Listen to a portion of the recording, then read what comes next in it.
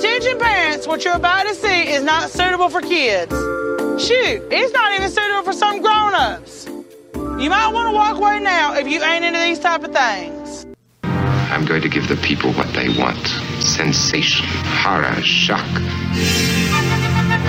I'm going to deliver the goods because I'm alive and I'm not backing down. Cuckoo, cuckoo. Showtime. Woo! You're from upstate New York. Let's pipe down a little bit.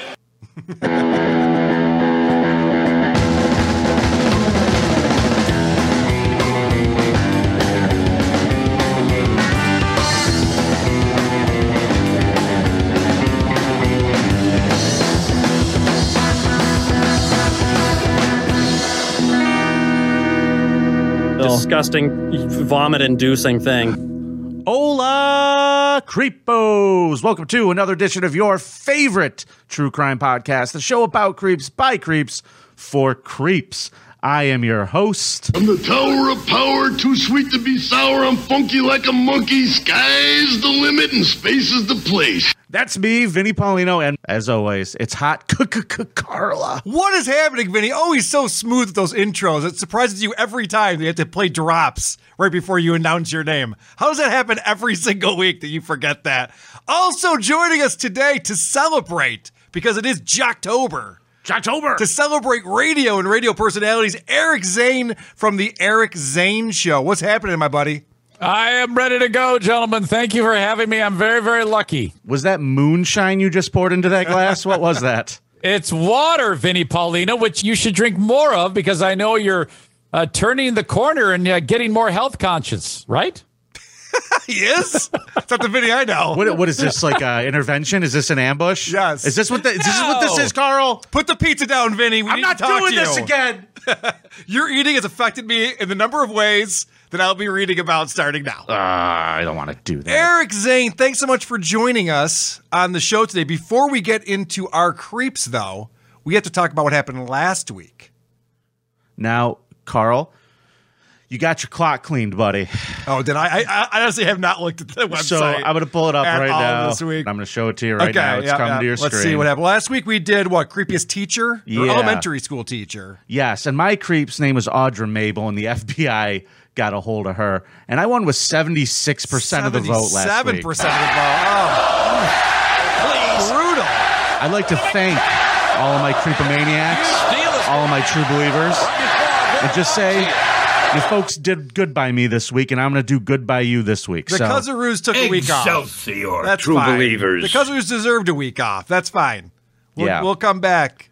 We'll come back from that. Let's talk about the current score. I now have 3, Carl has 2, and our guest category has 4. Oh, boy. Which means that they are on game point. No pressure, Eric Zane. Wow. Yeah. You can win it for the guests. So listen. Okay. I'm really going to need you to fuck this up. Yeah, Eric, if you could drop the ball today, that'd be great. I might. I do that from time to time. I'm not going to lie. I'm not How going to about shy that away for from taking the pressure off? We're like, we hope you suck today. Hey, We Eric, both really- you're gonna blow it. Eric's gonna blow it. Before we get started, let's tell everybody what our category is. We said because it is the start of Jocktober, we are going to discover the creepiest radio personality. And Eric, you used to work in that world, so I'm sure you might have a little more knowledge than... Yeah. Unfair advantage. She's worked with them all. I've been banned from radio stations. Well, that's good, but I don't think you did it because you're a creep, right? I mean, I'm giving you benefit of the doubt. I may have bullied an overweight woman. Wow. I do that on a weekly basis. It's fine. No, I mean, when you guys said creepiest radio personality, first I went to a guy who you've featured in the past on the show named John Ballio, who it just happens to be that he's from the community that I live in. And then how's he doing? Do you keep up? He actually, yeah, I did. When I was starting to think that I was going to be talking about it, but I'm not because you guys had addressed it once before. But he actually is cooperated with.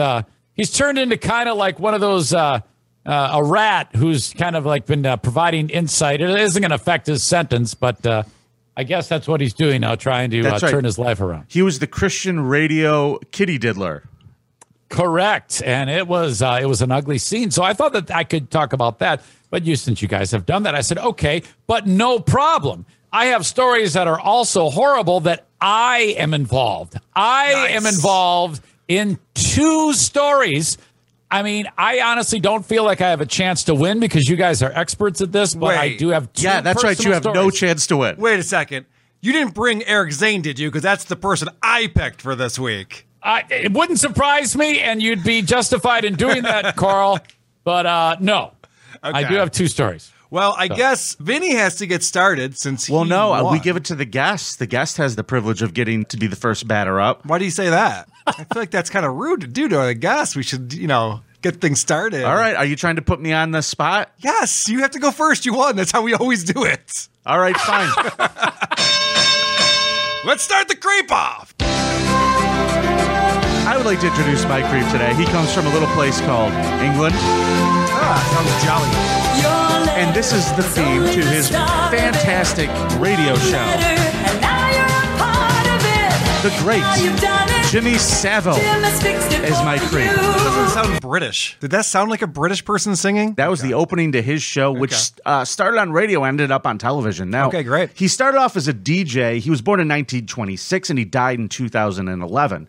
He was an English media personality. He was a radio host. He also hosted television. His biggest claim to fame was he was the first host of the BBC's Top of the Pops.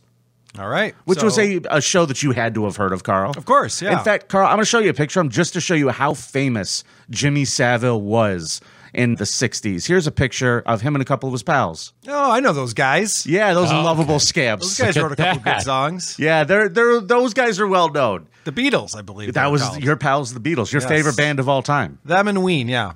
Yeah. So after he died, reports started surfacing that he had sexually abused hundreds of individuals. See, this is the problem with this happened to Norm Macdonald too. The guy dies now, so it's like, oh, he fondled me. Oh, I got diddled. Like, Yeah. listen, you had your chance. You got to talk about that when the guy can defend himself. Otherwise, I don't want to hear about it. Okay, well, the police did a little bit of investigating, and we're going to talk about his career. Why? What are they going to do? Like, that's such a waste of their time.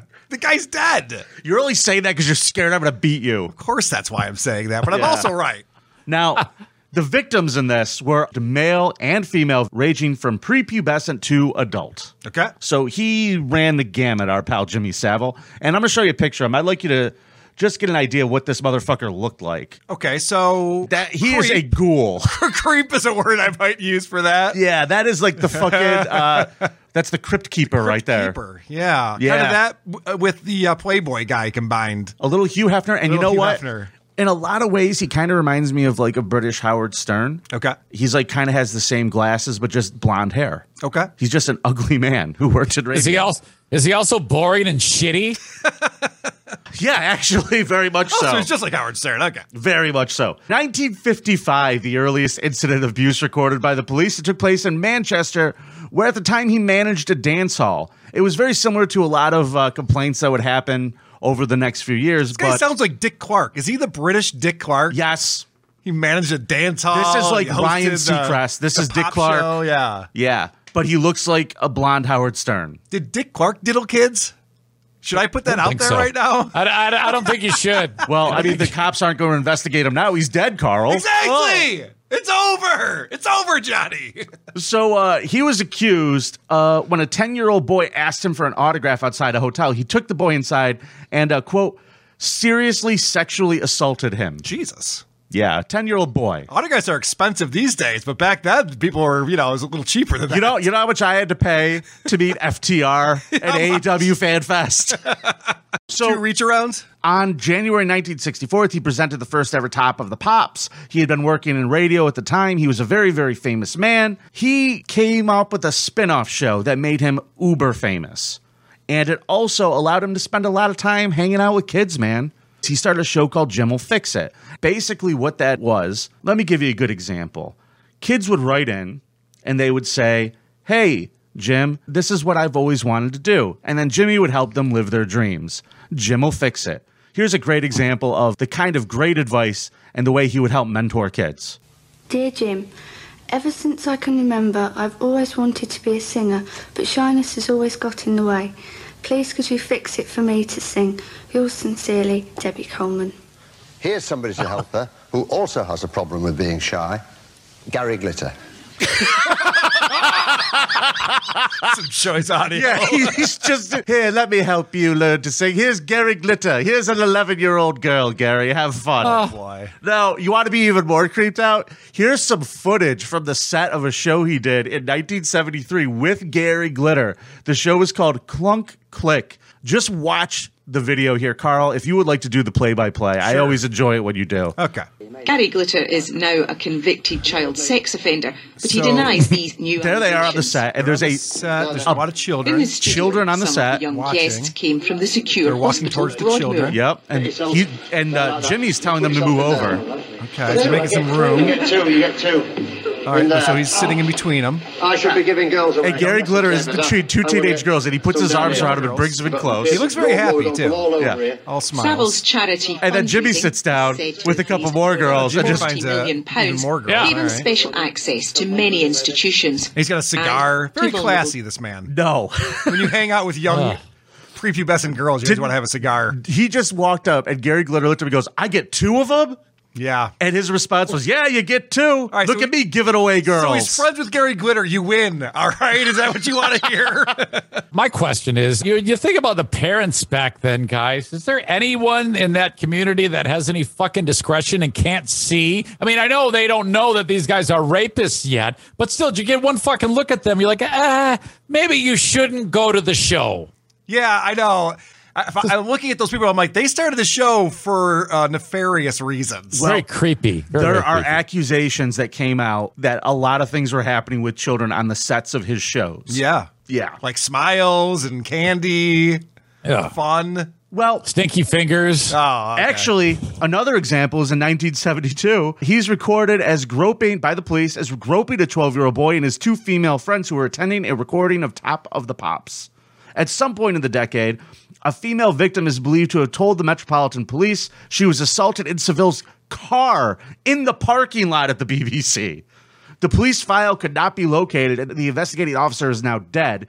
Records show abuse not only started at the BBC, but at a Leeds General Infirmary, where Seville was a long-term volunteer porter, and at Stoke Manville Hospital, where he volunteered and raised over £40 million for the hospital. Okay. So he was known as a philanthropist. People loved him for doing all the work that People he are did for complicated, hospitals. Vinny. Yeah. It's not all good or all bad. Well, let's talk about his working with the hospitals, shall we? Let's talk about how he was a great guy and gave back to the community. I like that. Yeah, let's do more Jimmy of that. Savile, a covert predatory paedophile, not just inside the BBC, but the NHS. National Health System. Chiefly at Stoke Mandeville in Buckinghamshire, where he was allowed unrestricted access for decades as the hospital's high-profile fundraiser. We cannot have the punters kipping on the floor, so we need a few quid for beds and such like. He generated more than a few quid, enough to build a new spinal unit, which he got his royal friends to open. Princess but all along, Diana Savile and Prince was abusing Charles. the system and some of the patients, staff, visitors and volunteers within it. That's him while cutting the ribbon. authorities did nothing. Did you hear that list of the people that he was accused of assaulting? Yeah. Victims, nurses, staff, volunteers, and visitors. Is there anyone else in a goddamn hospital? Yeah, he got them all. I mean, He's collecting them everyone. all. This guy, and for decades, they're like, well, he's our fucking meal ticket. He's raising all the money for everything. Have at it, Jimmy. This is before Pokemon. He needed something to collect. Let me tell you what this fucking ghoul was doing. Listen to this. This is a list of just some of the offenses. An 18-year-old says Savile climbed through a window to molest her as she recovered from a skin graft. He sexually abused another woman in a wheelchair and inappropriately touched an 8-year-old boy under his bedsheets. Tickle, tickle.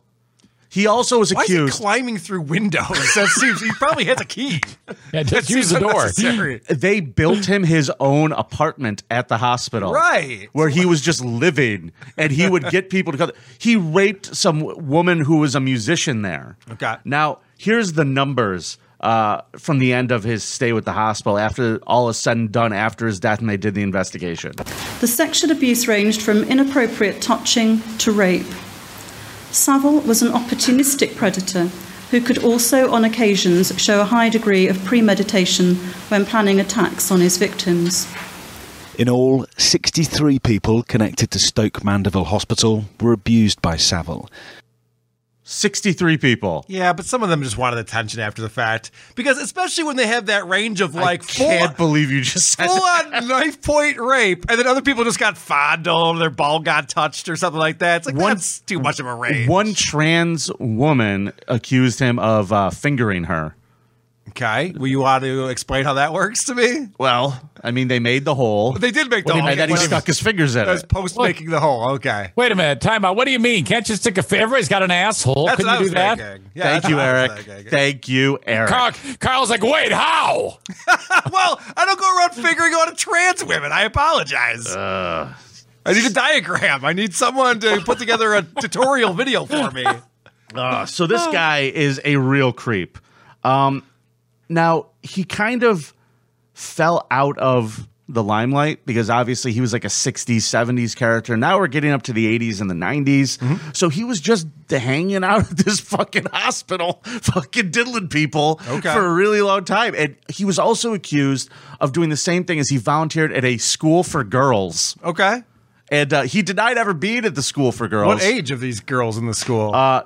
High school, junior high, Yeah. young girls. So he's hanging out there. He liked the boys. He liked the girls. He liked the grown women. He apparently liked the trans people. Like I said, Jim will fix them all. If your butthole is tight, Jimmy will loosen it for you. He'll fix it. You know, there's one thing. He cannot be accused of being discriminatory. I mean, he's got it all covered. He does. And I give him a lot of credit for that.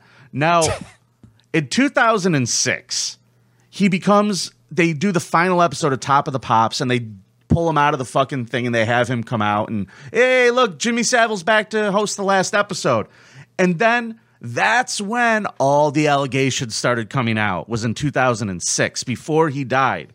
Now, they started putting out news articles linking him to the children's home that we were just talked about with the girls. He denies having anything to do with it, says he's never been there, and then there's pictures of him surrounded by children in front of the place. All right, but there's a statute of limitations on these things, Vinny. People's memories get foggy. So I don't remember everything that happened to me in college. I'm not going to go around telling stories now. The police opened an investigation, and because exactly the reason you said, what proof do they have? Right. It was so long ago. It's he said, all of them said. It's one of those cases. So this motherfucker starts suing all the newspapers who are reporting it.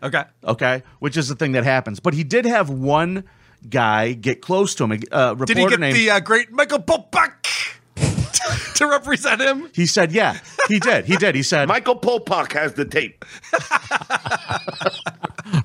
Now, oh, no. Sue everyone. So he's suing everybody. And then he does an interview with a guy named Louis Theroux. And this is the only time, this is video, and the audio was altered just a little bit because I found this on YouTube, and the video of this is not really available. I'm going to show you the video and the audio so you know I'm not just making it up. This is him Just riding. the fact that you have to say that we might think you're making this up makes me think that you're making this up. All right, go ahead. But no, I don't give you no rope. Plant that. I give you I'm no gonna plant rope. that seed for everyone, but he's making this up. Okay. No rope to hang me, motherfucker. Here's the video of Louis Theroux in the back of a van with Jimmy Savile discussing the allegations against him. We were nearing the end of our time together, and as we headed back to Leeds, it was clear that Jimmy was pleased about the press coverage of his broken ankle. But it struck me that his relationship with the press hasn't always been a happy one.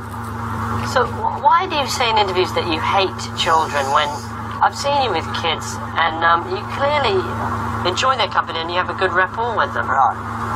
Obviously, I don't hate them. That's number one. So why would you say that then? Because we live in a very funny world. Yeah, we do. And it's easy for me as a single man to say, I don't like children, because that puts a lot of salacious tabloid people off the hunt. Are you basically saying that so tabloids don't, pursue this whole isn't he a paedophile line, basically? Yes. All right. How do they know whether I am or not? How does anybody know whether I am? Nobody knows whether I am or not. I know I'm not. So I can tell you from experience that the easy way of doing it, when they say, oh, you're all them children, Jim will fix it. I say, yeah, I hate them. Yeah. To me, that sounds more sort of suspicious. Right. It seems so impossible. That's my policy. That's the way it goes. Really? That's what I do. And it's worked a dream. Has it worked? A dream. Ho, ho, ho. That was his response. Oh, ho, ho. Well, I think I'm becoming Team Jimmy on this one. All he's doing, or all people have said is kind of what we talked about. It's all he said, she said. You got video of him with Gary Glitter, but outside of that, I mean, he fucking said he hates kids. Yeah. So I don't know. Guilty by association is what we're talking about with Vinny's argument here. Huh. He obviously hates kids. Huh. Well, in 2013, after he dies, Scotland Yard came out after doing a very thorough investigation and labeled him a prolific predatory sex offender. And at that time, the investigation revealed 214 criminal offenses that he could have been prosecuted for had he not died. How convenient across that it comes 28 after police he can't forces defend himself. between 1955 and 2009, giving victims 73% of the victims were children. 73% were kids. And the abuse happened at the BBC, inside of hospitals, hotels, wherever this fucking super rich fucking famous guy went. If Dick Clark was doing this, we wouldn't have known about it until now. Listen. In America, we wouldn't have known about it. I want to just defend this guy for a second because Jesus I heard he's climbing through windows to molest bird victims. What are you doing? I heard the great governor of New York, Andrew Cuomo, explain this, that he's very touchy-feely. It's part of his culture. And he doesn't mean any harm by it. That is one big pile of shit. If a finger slips into a new hole that's just been created for someone having a sex change operation, that kind of thing happens when you're just a loving person. Well, the BBC tried to cover all this up and they got caught red-handed, by the way. Oh, okay. When he died, Carl, be fucking loved. He was laid in state, Carl. Yeah, he's a celebrity. Here's a picture. We worship celebrities. Of That's how it his works. golden coffin. And in that little tray between those two books, you can't see it from that angle, is the last cigar he smoked. And then a bunch of people who are jealous that people love him have to go out and make up things about him touching them and climbing through windows in order to besmirch his good name. Pictures or it didn't happen. All I know is that a lot of loudmouth asshole kids. Yep. Yeah, exactly. Well, it's probably a Facebook group is probably what all this is. I want to be part of that group. The BBC had investigated him, and there was a reason why they didn't have him around for a very, very long time. Because some of these things happened on BBC premises, the investigation that was done by news people inside of the BBC was shut down by the company, said don't do anything about it. I don't know if you know much about British TV, but there's another channel called ITV, which is like the big rival to BBC. They were like, oh, fuck this. We got all the dirt on them. And they aired a no-holds-barred documentary about him. Okay. That also helped open up the floodgates. They hired private investigators who went out and got all this information. Then the cops went in and followed it all back up. And they're like, well, I'll be damned. He was fucking diddling kids. What a great It sounded like you almost said... it sounded like you almost said flood dick there for a second. Caught it. Why don't you mind your business? Why don't you mind your business? So, yeah, that's my creep this week. All right. And I'm just going to go ahead. Remind everybody, he's also responsible for the shitty song. You can't spell Savile without vile. Oh, wow. By the way, I just want to go on record. I'm sorry, Carl, what'd you say? Vote for Vinny. I want to go on record and say that song's pretty catchy, and I dig it. Oh, it's going in the pre-song playlist. Okay, good. It's going in. All right. Well, great presentation there, Vinny, as always. You do such a magical job with the way you tell stories. I love it if a bus hit you today. I want everyone to now wake up, and we're going to do another one. I'll let our guest decide who goes next. Carl, go ahead. All right, I will go next then. Creepiest radio personality. I chose someone who asks people, "Are you a boner guy?" I knew it. And says things like, "And then let the boners begin." Oh yeah. Jimmy Savile said that too. No, I didn't pick Opie. Of course, there was a man who worked for the Howard Stern show for 15 years who had a speech impediment. That's right. I chose speech impediment man. No. My creep is a guy who worked down in New Orleans as a sportscaster named Vince Marinello. Hello again, everybody. I'm Vince Marinello, and welcome to 6 Sports Extra. Here's a guy that had lived a charmed life. He was the guy that was able to go into places and everybody wanted to shake his hand. He fed off of the public recognizing him and knowing who he was. He had a personality as big as the city and an ego, too, because he liked to tell everybody he was Vince Marinello. Yeah, I think Eric Zane might know about this, too. These radio guys love being the celebrity around town. Can I imagine what this guy looked like? Well, he looked like a normal guy. Oh, okay, I was just imagining like a little meatball of a man. No, not so much. Okay. Well, in this town, being a celebrity is like being a king. And in the 1990s, there was no New Orleans celebrity who enjoyed being famous and the perks that came with it more than sports reporter Vince Marinello. Well, football, simply put, is a matter of execution. Vince Marinello was very high profile. If you grew up here in New Orleans, you saw Vince reporting on almost all the major sporting events in the city. Archie Manning's a piece of shit. Yeah, so the local celebrity aspect of this gets some people into a bind because they get a big ego. I mean, you've probably been around this a lot, Eric Zane. Yeah, oh, absolutely. I would say that pretty much everybody in radio has that type of trait. But I gotta stop down here. Did you miss the directions when it said radio personality? Oh, thank you. Thank you very much, because this clip talks about how he shifted to radio. After Vince thank God. left TV, he got into WWL radio in the mornings with the real Robert Mitchell. And he was there every morning, and then for years, and then Katrina hit. All right, so he was doing radio when Katrina hit, and then he transitioned from more than just a sports reporter.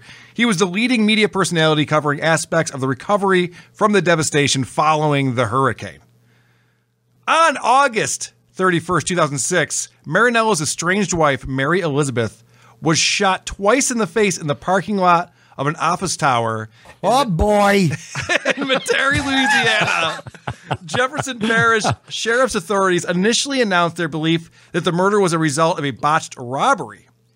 Marinello voluntarily met with the sheriff's investigators and denied any connection to the murder of his estranged wife, saying he was in Jackson. Me? He was in Jackson, Mississippi. He had an alibi. We're going to Jackson. On September 7th, he voluntarily turned himself into the sheriff's department. He was subsequently arrested and charged with second-degree murder in the killing of his wife, who filed for a contentious divorce after she discovered he was not legally divorced when they wed and, despite being a local celebrity, was totally broke. Oh, so he's a polygamist? His crime here is getting pussy? So the problem is... Carl, is that his problem? He was trying to be a big shot, and he wanted everyone to know what a big shot he was. But guess what the problem is with that? Is when you work in radio in the 2000s, you don't get a paycheck that goes along with that to be able to live that type of life. Who does he think he is, Brother Weeze? Exactly. He's looking for free meals everywhere he goes. Who does he think he is, Brother Weeze? This is the actual 911 call. 911 now. Ma'am, this lady's laying here. She's bleeding from her head. It looks like she's been shot on the side of her head. He was convicted of the murder of his wife, and he denied that to the day he died. This is him speaking with a television station there, explaining that they botched the court case. His attorneys messed up. They were supposed to find me innocent. You're right. Yes.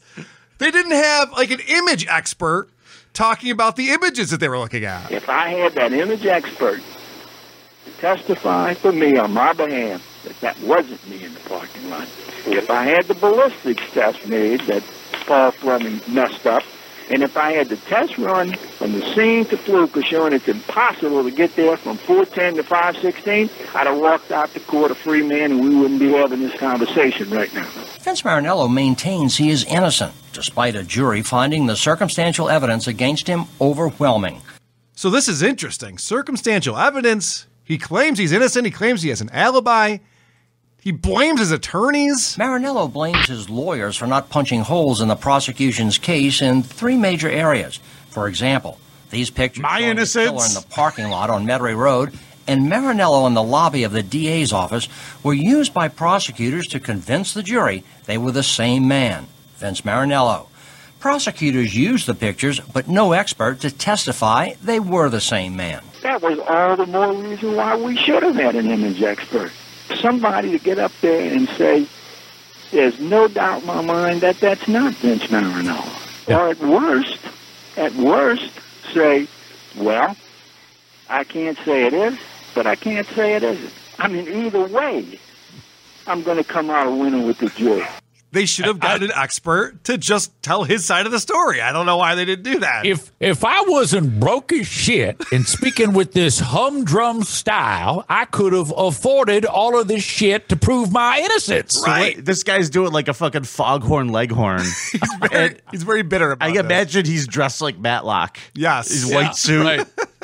They didn't even have a ballistics expert to help prove that he was innocent. Second is the gunpowder residue found in Marinello's car. Prosecutors used it to effectively paint a picture of Marinello as the gunman. But Marinello says the gunpowder was not from the .38 used to murder his wife, but from test firing a 9mm pistol he had bought for self-protection. They had a ballistics expert to say that, hey, the gunpowder in his car was a result of Vince test firing his 9mm in the back of the trailer and getting in his car. It would have given the jury an alternative reason to believe, well, the gunpowder in the car comes from him test firing his 9mm. Without that ballistics test, the implication was, well, he shot his wife, and that's where the gunpowder came from. Carl, you've convinced me. Innocent. Right. Innocent. He was test firing his 9mm. All right, Eric, are you ready to? They didn't bring in a ballistics expert. Everything this guy said is very plausible to me. Carl, you have done a great job telling us exactly how this guy did not do this. Yeah, he's not a creep at all. In fact, he's got an ironclad alibi. What's his name again? His name is Vince Marinello. Okay, good. I'm going to write a letter to the DA right now. I'm starting it while you're talking. Okay. All right, listen to his alibi. Liz Marinello was killed about 4:10 p.m. on a busy holiday weekend. 66 minutes later, prosecutors say a cell phone tower detected Vince Marinello's phone at Fluker, Louisiana, 80 miles away from the scene of the crime. Marinello claims that proves he is innocent. I tell people that it is impossible to be at the scene of the crime at 4:10 and be in Fluker, Louisiana at 5:16. That's what I tell them. According to Marinello, he left his Lakeview home at 3:30 and drove the speed limit to Fluker. That would have placed him there about 5:16. Right, so he's saying it's 80 miles away, an hour and 6 minutes later, where he was pinged. So there's no way that he could have been at the crime scene. And then he takes the reason why he gave this interview is because he wanted to prove his innocence. And he makes these people drive that route, the speed limit, to see if they can get there in the amount of time that he says he got there. As a condition of doing this interview, he asked we drive from Metairie Road to Fluker, leaving at 4:10 and driving the speed limit. All right, the clock says 4:10, so we're going to head out. Our route took us down Metairie Road in heavy traffic to Airline Highway, then to I-10 via the airport, and on to Interstate 55. The entire route, we drove the speed limit. Can it be done in 66 minutes? All right, we're approaching the Fluker exit here in Tangipahoa Parish. It's 5:55, and it took us an hour and 45 minutes to get from 401 Metairie Road to the Fluker exit here in Tangipahoa Parish. I think they could have done that without actually driving it. Yeah, why did they do that? I mean, simple math. Simple math could have told you that. This is a formula. Yeah, I get it. Well, it was the condition.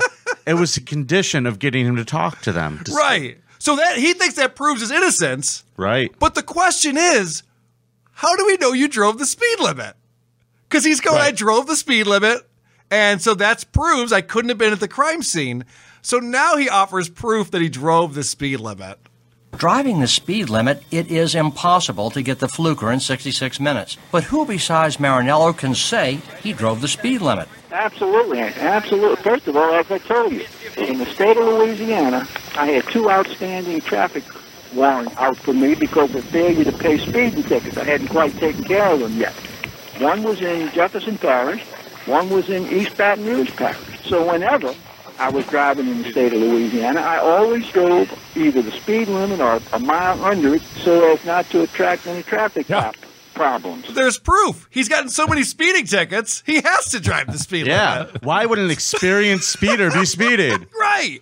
So I think that kind of makes it seem like, I got to believe this guy. He loves speeding, but he would never do that in these counties, especially after murdering his wife. There's no way he would want to do that. So let's figure out, guys, because from everything that I'm hearing, I don't know why the jury found him guilty of this, right? They don't have any proof. In 2008, he was convicted and sentenced to life in prison for killing his estranged wife, Liz, in an old Metairie parking lot. The prosecutor said he wore a disguise and waited for her as she left a therapy session. They used cell phone records to show he drove to Mississippi after that murder and said he left a checklist he made before the killing. Marinello has always maintained his innocence. Oh, okay. So this is the problem with the defense here. He left a checklist? Surveillance video around the scene of the crime recorded a figure matching the description of a suspicious person seen leaving the scene on a bicycle. The surveillance video showed a 15-minute sequence of images of a man fitting the description of the disguised Marinello pacing back and forth in the parking lot. The suspicious person was described as a scruffy-looking white male with a beard and dark complexion, and was reportedly seen loading a bicycle into a white Taurus, matching the description of a vehicle seen leaving the crime scene. The white Taurus was later found outside of Marinello's residence. The key piece of evidence leading to charges was a sheet of paper with notes and a diagram found in Marinello's FEMA trailer during the execution of a search warrant several days after the crime. Damn it. This was characterized as a to-do list for the murder and its aftermath, and contained written notes about a gun and its disposal, a bike, and a disguise. It was determined that Marinello recently purchased a disguise. For a murder surprise party, officer. It was for... Then they found that he purchased the disguise, had purchased bullets for a .38 caliber gun, and the nylon-coated bullets purchased by Marinello were unusual and were the same kind as found inside Liz's body. You think you can get away with that without having legal ramifications? You're out of your fucking mind. So the guy wrote down everything that he was going to do and then left it in his trailer, only to be found when they executed the search warrant. Now, the kicker is this report where he went on afterwards to prove that he was innocent. He's this is so dumb. He's like, you can't drive. You can't drive that far. There's no way. And then they go, yeah, but hold on a second. Weren't you found in Mississippi? Because his alibi was going to be he was watching football with friends in Mississippi. And they're like, yeah, weren't you in Mississippi like just right after that? And he says this. But if Marinello was in Fluker at 5:16, how does he explain getting to Byram, Mississippi, 99 miles away, by 6:15? Once I crossed the state line into Mississippi, yeah, I opened that baby up 95 miles an hour. So now they know that he was in Mississippi an hour later, 99 miles away. He's like, well, yeah, I was driving like a maniac after that, of course. Yeah. Oh, my I put in Tom Petty's Running Down a Dream, and I put the pedal to the metal. And yeah, you're damn right I hit the gas. That's what you do on the open road. So Vince Marinello is a dummy, which is not a shocker because he was a media personality. And I believe that he was a creep who murdered his wife. Okay. That's my presentation for today. Okay. Now, how many 10-year-old boys did he diddle in a hotel? Well, I mean, this guy was actually convicted of a crime where there was a victim.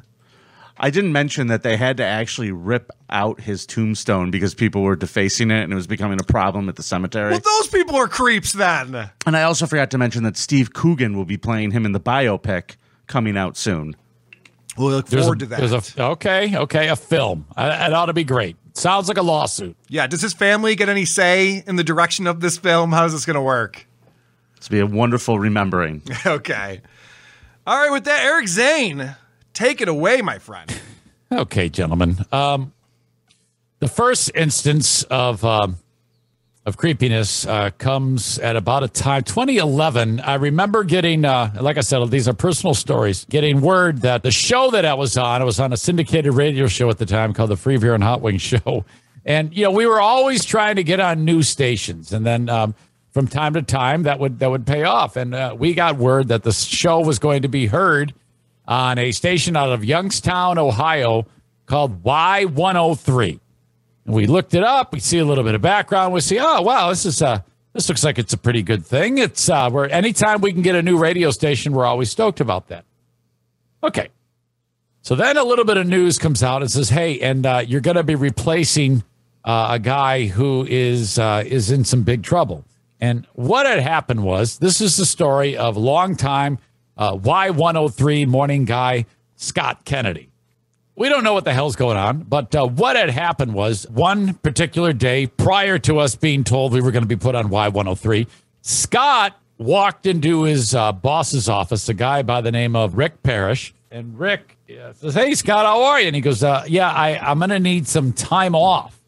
And this is a true story because this is exactly how it was told to me. Everything that you're hearing is a first-hand account. Okay. And Scott sits down. This would be a second-hand account. This is how it was told to me. A first-hand account. Thank you. I'm not the creep. Second-hand account. Okay. Sits down. And he says, "Yeah, boss, I need some time off." And he goes, "Okay, well, no problem. You've got it banked up. What's going on? You just taking a vacation?" And he says, "Well, I'm going to be leaving, but it's not a vacation. You see, I'm going to be arrested. It was a federal indictment is coming down on me, and I was informed of it, and I have to turn myself in." Turns out that there was a sting operation trying to catch people who had child pornography, were involved in this big child pornography ring. They were sending it through messages and bottles.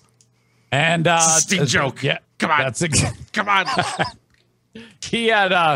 He was involved in this, and they pulled him off of the air, and sure enough, an entire investigation, and he ends up pleading guilty to this, which was probably the best thing he had done. They've ended up finding like 300 plus images on his device, including there was actually a local angle to it where there was actually local people being horrible things taking place and videos and things like that happening that he had access to.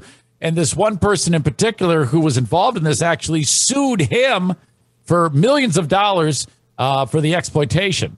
Who sues a radio guy for millions of dollars? I know. Come on. It turns out that the person who was suing the young person and her family ended up only getting like $3,500, which is kind of gross. Yeah. But he was sentenced to 51 months in prison. He's long since out. But what was also interesting is when we started on the radio there. I have a question for you. I'm sorry to interrupt your flow there. No, it's all right. Had he accrued 51 months in vacation time? Did that work out for the station? I don't think so. I don't think so. Okay, bummer. Here's the thing. When we started, women get maternity leave and shit. This poor guy can't get. I would have had an argument or two. Seriously, it's a double standard. You don't get penal leave. Scott Kennedy, he had a large group of people who loved him very much, including the people that worked for him. And here's how I know that. When we started on there, we did a road trip from Michigan to Youngstown to kind of meet the staff. Hello. And it wasn't long before we got an idea that they were not thrilled with us being on the radio station. Now, I don't know if this was a little bit of, a lot of times when you replace somebody who's been around for a long time, you don't want to be the person to replace who replaces the guy. You want to be the second person. Unless it's Kimberly and Beck, then you're fine. Yeah. And you're welcomed as a hero. What Eric Zane is saying is you don't want to be David Lee Roth. You want to be Opie and Anthony. Yes. You need that buffer in between. Yeah. Thank you. What I was struggling to say, that is exactly what the case was. And this was never more evident than in this case right here, because everybody seemed to be really cold towards us as we entered the radio station. And in their defense, they probably listened to your show a couple times. That's true. Maybe that had something to do with it. But then the one thing that led me to believe that this was absolutely, they love this guy, is when they're talking about the incident, the actual words, instead of if I raped a kid, you would say, yeah, Eric Zane, he raped a kid. Okay, that's what happened. Could you please isolate that? Oh, I got it. Don't worry. Thank you. That's going on the board. Fuck yeah. Eric Zane, shit. When we're sitting there having a conversation with these people, occasionally would come up, and this one salesperson in particular, she goes, yeah, ever since what happened to Scott. Oh, weird. And we're like, well, wait a minute. Now, nothing happened to Scott. Scott fucking downloaded child porno onto his computer and got busted for it. Nothing happened from a Fed. to Scott. Right. Yes. So that gave you an idea of how that all turned out. So he ended up getting 51 months behind bars for that. That is my one of two personal experiences with someone very, very creepy in radio. But he must have been a great guy if people were defending him who worked with them for doing something that terrible, because I would disavow. Double life.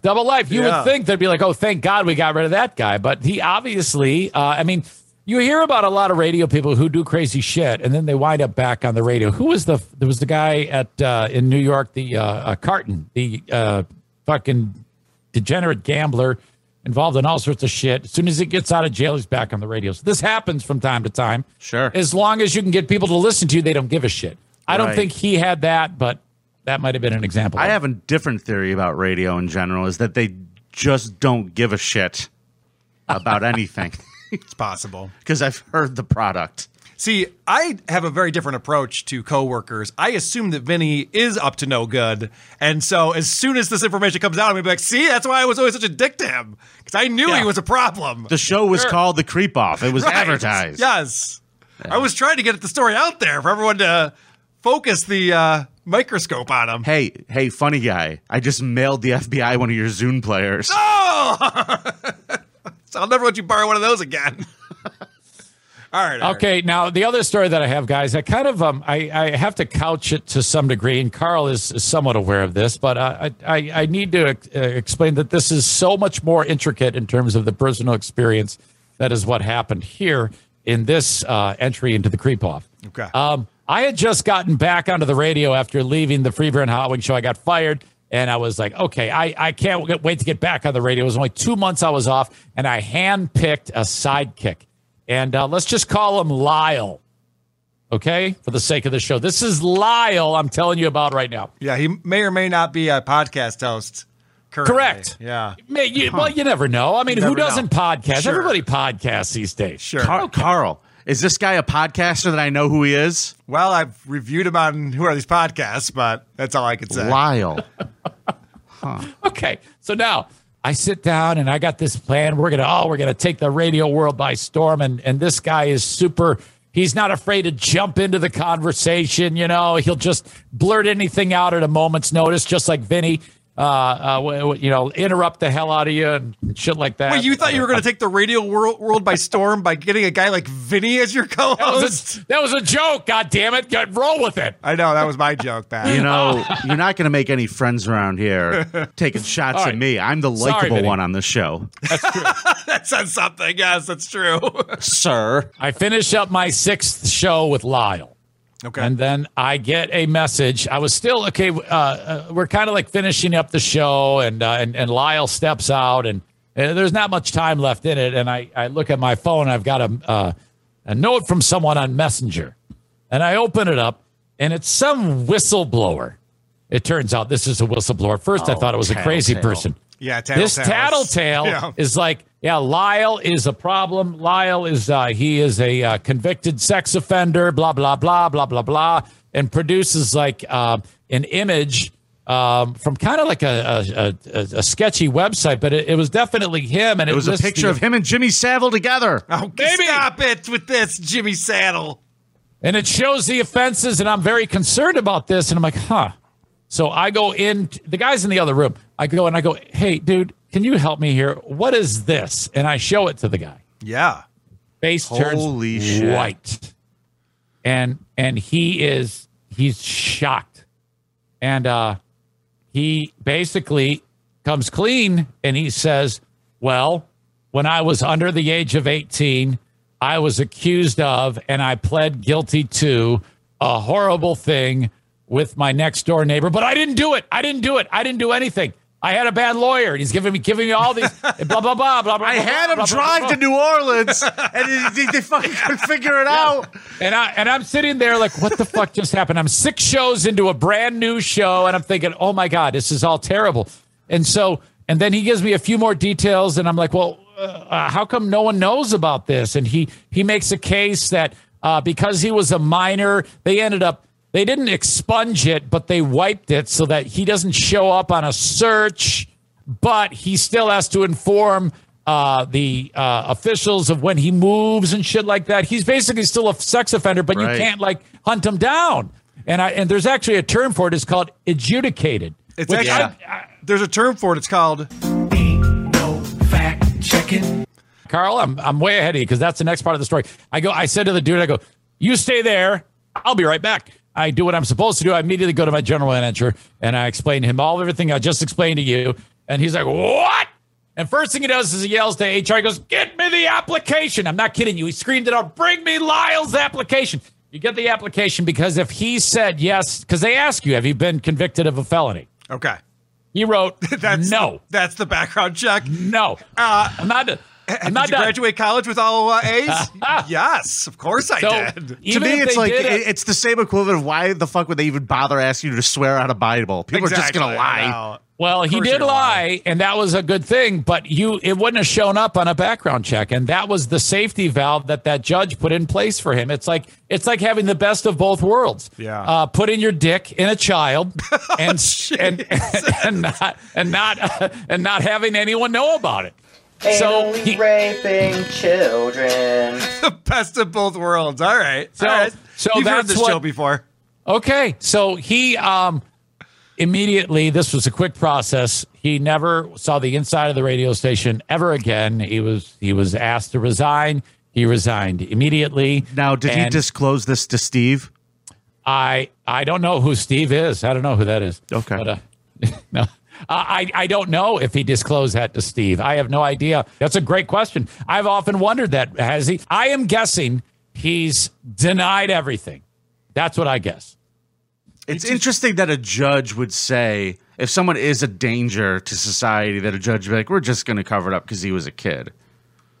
Yeah, well, I don't know. I don't know. This is all what he has said, that he says he's maintained his. And I said, well, then why did you plead guilty if you didn't? Oh, no, it was a bad lawyer. That was the excuse. I had a bad lawyer.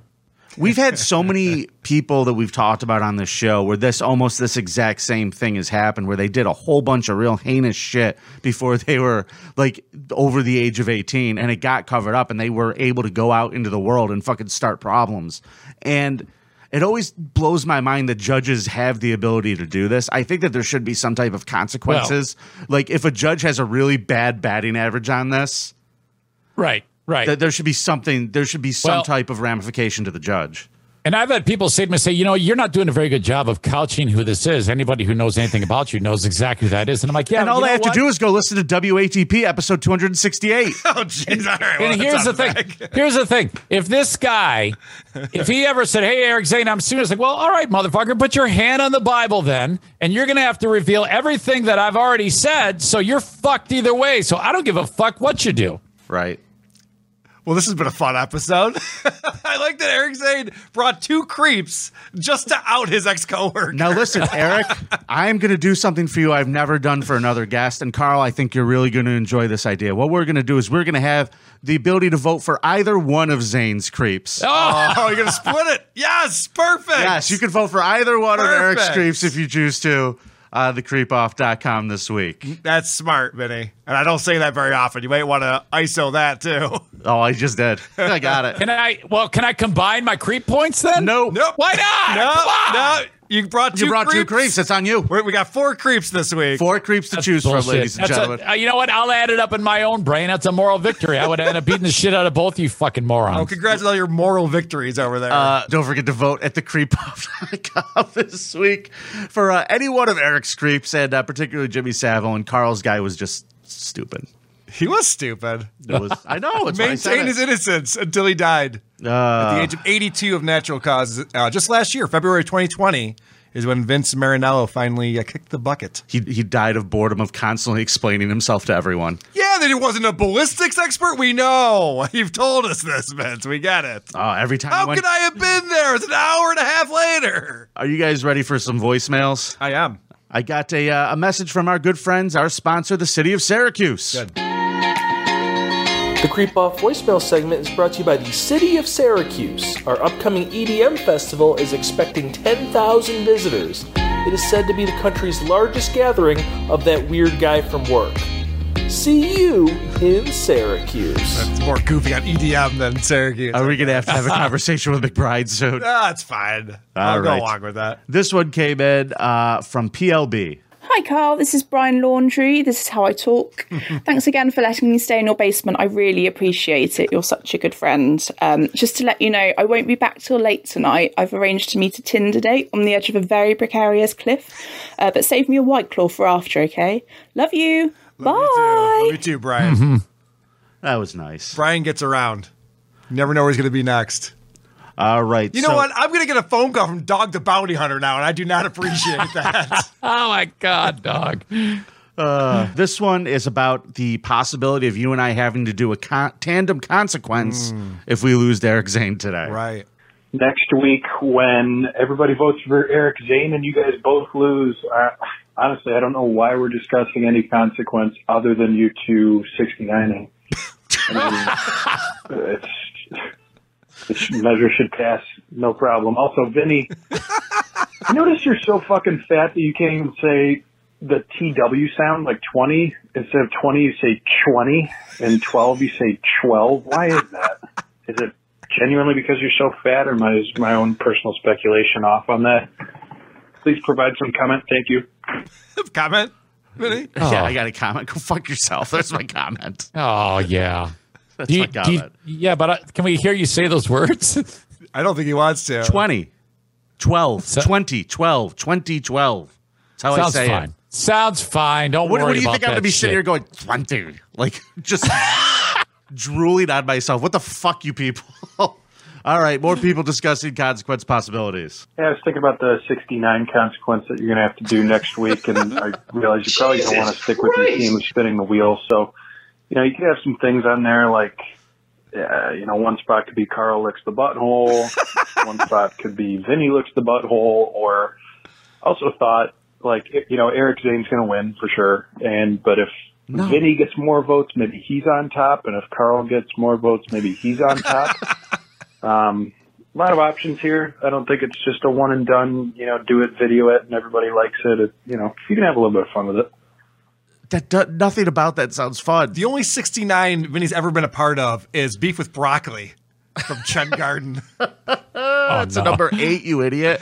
Now, folks, Carl and I will not be 69ing if we lose to Eric Zane. This is correct. Sorry to ruin it for you. It ain't going to happen. But I do like part of that idea there. If we have to do... Okay, which part? Was it the butthole licking part? Which part of that? No, I think the part about you licking my butthole. But no, what I like is the idea that if we put different spots on the wheel where there's just a consequence that specifically goes to one of us, it's like one of us gets a ticket out if the other one lands on it. Okay. So that means there's a chance that one of us might not have to do something horrific. We don't even have to talk about it because I have a feeling I'm going to win this week. Oh, so it'll be fine. Bullshit. Everybody forgot both of yours. I got a voicemail here. Hey, Carl, this is with a creep off. I'm wondering, how long do we have to be a patron to you guys for me to get a pair of Vinny's underwear? Preferably with skid marks and possibly blood. I want to mount that on my wall. All right, bye. Love you, Vinny Winnie Dicky. Do you send out used underwear to listeners? I can't remember. Only if they specifically say, please don't.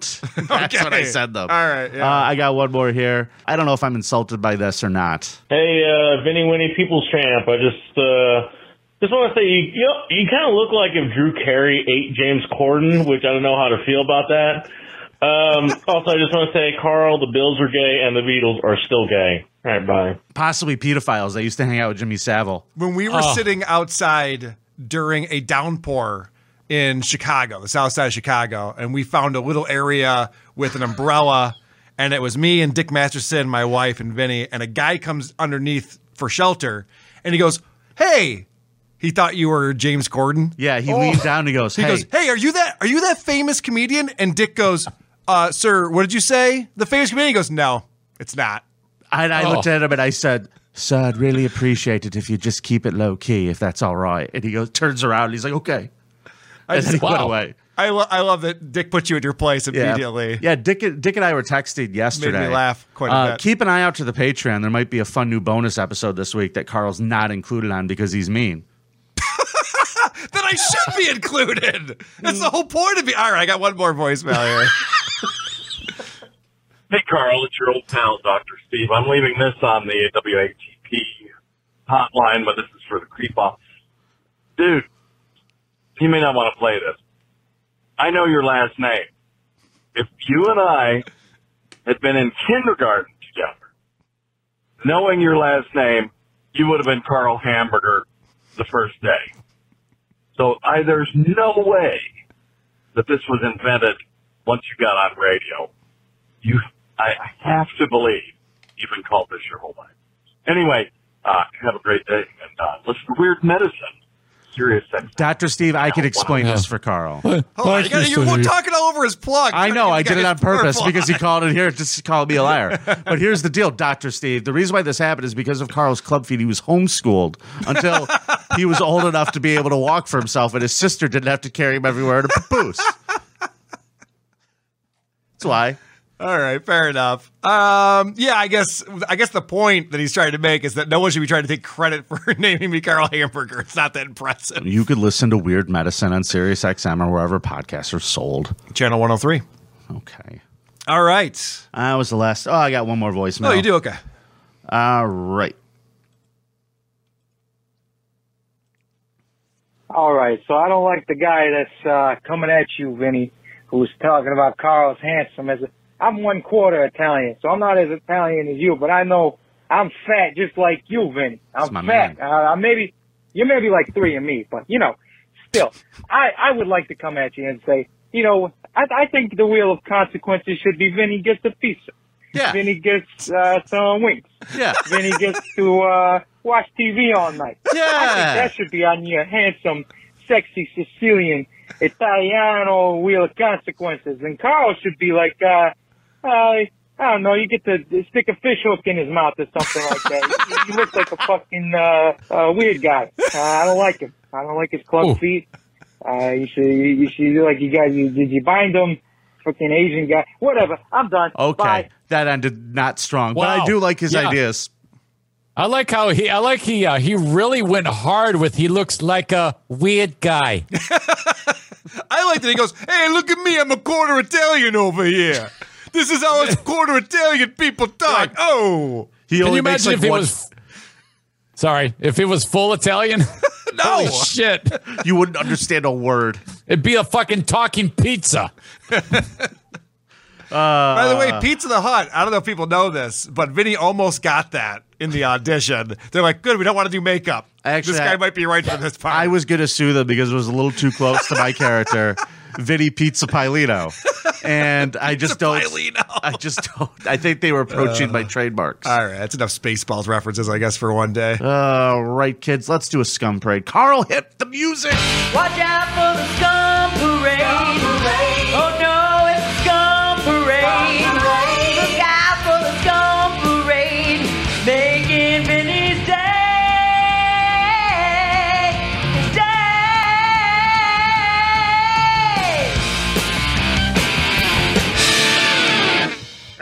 Fuck yeah. Now, Maine. A woman was so desperate to spend time with her boyfriend that she made bomb threats at his workplace so he could get the day off. Interesting.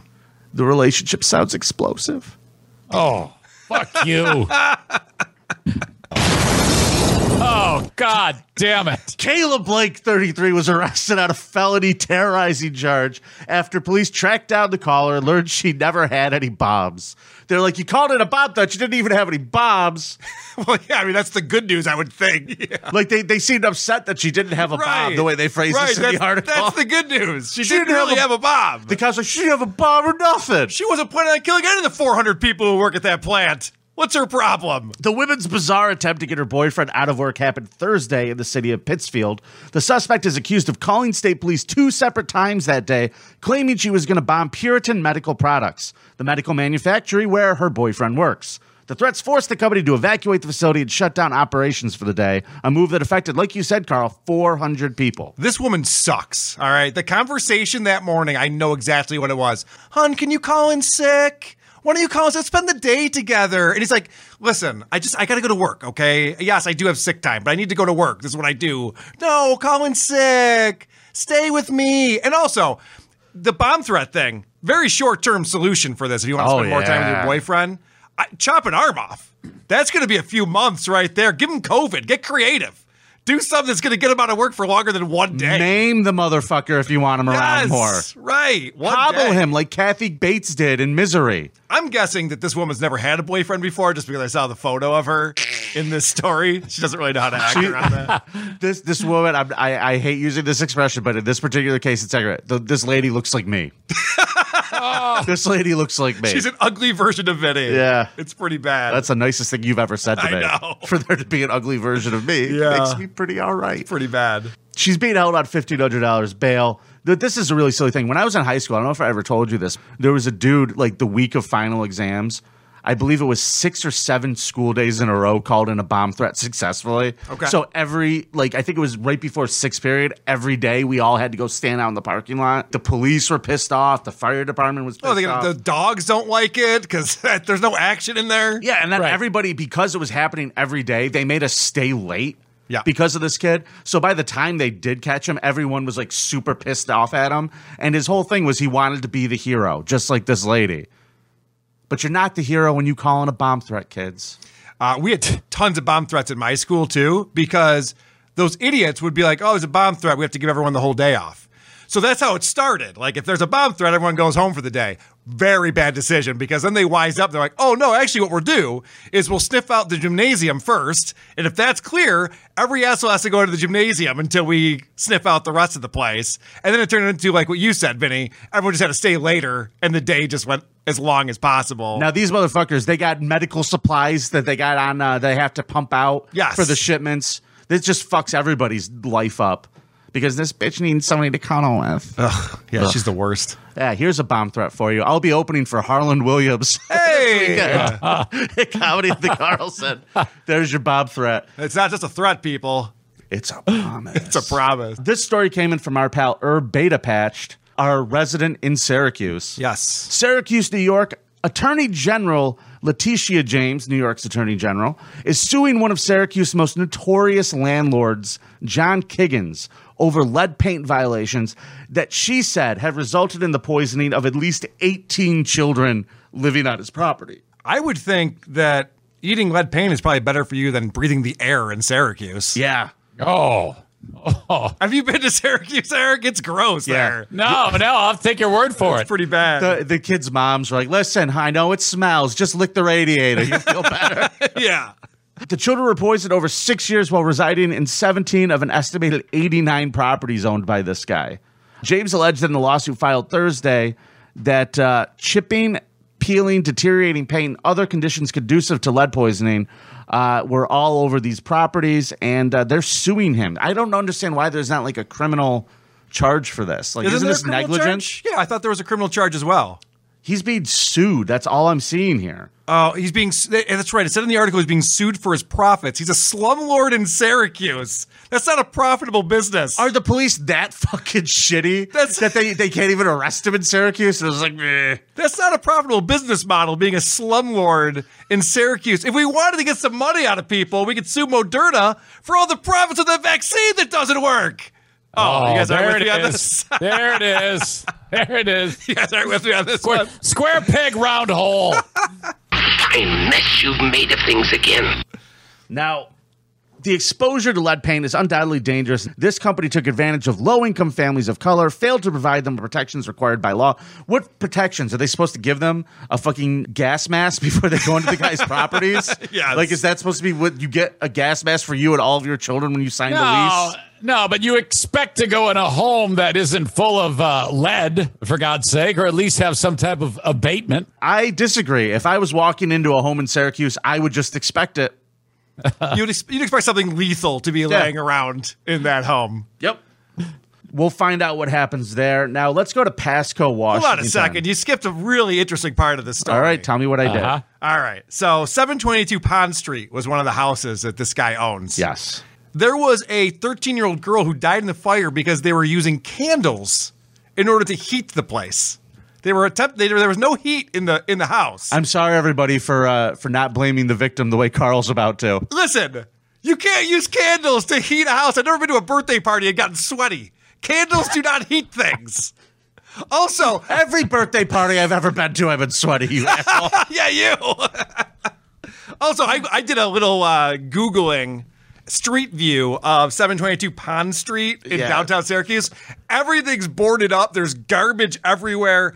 If I was this guy, I'd be like, living in Syracuse is a health risk. What do you want from me? Maybe Stuttering John lives there. Yeah, it looked like somewhere the Stuttering John would claim to own. My numerous properties in Syracuse, New York. I'm a slumlord. Wasn't he the manager of the super at the dump that he lives in? He was, yeah, for some extra money. And then he was getting phone calls too often from people who wanted things fixed. He's like, it's after 4 o'clock. I'm already drunk. You're going to have to call me around noon tomorrow when I wake up. Pasco, Washington. Yes. Police say they don't know why a knife-wielding man boarded a school bus full of children and stabbed the 72-year-old bus driver to death. The family members of 72-year-old bus driver Richard Lenhart watched with heavy hearts as his alleged killer, Joshua Davis, appeared in court for the first time last Monday afternoon. They set his bail at $1 million, but nobody has any idea what the motive here was. Police say that Lenhart had just picked up the 35 students Friday at Longfellow Elementary School when Davis forced his way onto the bus, then stabbed Lenhart several times. The driver left his foot on the brake during the attack, and the bus crashed into a school parking lot. Ooh. The psycho on the bus goes stab, stab, stab. Oh, Stab, stab, stab. Oh, shit. The kids on the bus all scream, scream, scream. All the way into the fence. The driver of the bus just bleeds and bleeds, bleeds and bleeds, bleeds and bleeds. Fuck. That's a fun day for these kids. Wow. They don't know why he stabbed the bus driver. I don't know why he came back to the scene of the crime. Yes. They picked him up because he came right back afterwards. I forgot my knife. Hey, are you going to use that? I could use that, please. This is such a cliche. The criminal's coming back to the scene of the crime, and they're all like, what happened? So what's all the commotion over here, officer? A video recovered from a home just feet away from the scene showed Davis parked a truck along the road before making his way to the bus. Witnesses said he left the area for a short time and then returned to the school where he was arrested. Police still are trying to piece together the motive behind the attack. There's no information to make investigators believe the men knew each other prior to the stabbing. I bet he's a crazy person. Would be my guess. Yeah. That would be my guess. Hey, speaking of crazy people, you ready for our last stop in the scum parade, everybody? Yes. Where are we going to? Texas. I want to point something out, Vinny. This is the second creep off in a row. I believe this is a record. We have not had a single story out of Florida. 2 in a row. What's going on with Florida, guys? Well, Come on, pick up the pace. I'm not as religious as our next creep, but I'm going to tell you what my crazy Christian aunt would say. Yeah. It's the end times. Okay. I think you're right. A religious man from Euless, Texas, who was often seen reading the Bible, was arrested on Monday night in connection with the deaths of 3 people whose dismembered bodies were found in a burning dumpster. The Washington Post reported Jason Allen Thornburg, 41, who is also known to talk to God and expressed a desire to help people, has been charged in the killings of 3 people, a 42-year-old man and 2 unnamed women, and allegedly attempted past murders of 2 others. According to an affidavit seen by the Washington Post, Thornburg invited David Lourez into his motel room at the Mid-City Inn on September 17th. Thornburg told investigators that he believed Lourez should be, quote, sacrificed. First off, and I don't want to victim blame like sometimes I do, but who's going into a motel room with a very religious man? Yeah. I'd rather rent an apartment from John Kiggins and lick the wall. Yeah, I'd rather light some candles to heat my house. Fucking dickhead. Someone with a Bible invite you into a motel room? Pass. Nope. If you learn anything from any episode of this show, right. If someone has a Bible and they want to talk to you, go the other way. Yes, correct. All right. So he invites him into the hotel room. He decides this guy David needs to be sacrificed. So what he did is he just slit his throat, dismembered his body, and placed his remains in plastic storage bins. Okay. Is he okay? That's the name of this episode. Thank you, Eric. Is he okay? He's not. Thank you. Well. Episode 82. Is he okay? Not Thank well. you. No, he's not. About 2 days later, court documents say Thornburg decided that a female acquaintance visiting the motel room also needed to be sacrificed. The affidavit says that once again, Thornburg cut his victim's throat, dismembered her body, and another 2 days passed before Thornburg set out to kill a new victim, the affidavit said. He strangled a female visitor after trying to stab her initially and also dismembered her body. See, this is why I never got into religion. It's just too much work. It's stand up, sit down, kneel, if this is what church was, I might have paid attention. I might have paid attention in Sunday school. It's too much. He then transported the remains to a dumpster on the outskirts of Fort Worth and set them on fire. Yeah. Lourdes was identified by his tattoos, and the 2 other victims have been identified but not publicly named. During a police interview, according to the affidavit, Thornburg allegedly confessed to the killings and referred to them as sacrifices. He also confessed to killing an ex-girlfriend in Arizona and sacrificing his last roommate in May. Ow. Wow. That is involved. I hope God's Holy happy. Shit. That's the point, right? Making God happy? Yeah, you know. I'm glad we're keeping God happy. I'd really like to fucking see what the world was like if he was pissed. Right. Right. God forbid he's in a bad mood. That would happen to Afghanistan. Hey, man, it almost feels like he's not paying attention. I don't know. He is being held in jail. They are investigating the death of the 61-year-old roommate, but they didn't have probable charges to arrest him on that. He is definitely in prison, and that is our Scum Parade this week. All right. Wow. You can listen to the Eric Zane podcast. Wherever you get podcasts. Wherever you get your podcast. Now, you do multiple shows every week and apparently every day, huh? Oh, my God. It's ridiculous, the amount of time. But yes, every day, Monday through You Friday. look like you love it, though. Oh, He's so like, much fun. that's too much. Oh, God. Too much. No, yeah, every day, Eric Zane Show is the website. You can find it wherever you download podcasts. Yeah, the usual shit. And I did another pilot for Compound Media. It's going to be posted very soon. I was going to say, Eric Zane did a pilot for Compound Media, Anthony Cumia's network, and he did an hour-long video show that I checked out. Very fun, very entertaining. Well, congratulations, Eric. Thank you. Eric Zane's a limo driver on the weekends. Yeah, I am a limo driver on the weekend. And the reason why he does that video is just to get material for his show. That's pretty There's always something. There's always something. And this all has been going on for 1 year, and I owe it all to Carl. Carl was the key to me getting all these opportunities. So thank you. Well, I'm writing this down for when we do Creepiest Limo Driver. You say that, Eric Zane, but this is not true. You found us. You reached out, and you've earned everything that you've achieved, my friend. And I wish you nothing but more success, and I hope that it sticks with Compound. Yeah. Because fair enough. There you go, ladies and gentlemen. That's the only 69 you're going to see. Those two right there. Oh, yeah, I tasted his asshole. That's gross. Well, on that note, ladies and gentlemen, it is nice to be important. Thank you, Vinny. You're welcome. More important to be nice. Gagia. Thanks, Eric. Thanks, guys. Don't say shit for attention. Jim is fixed it for you. And you, and you, and you.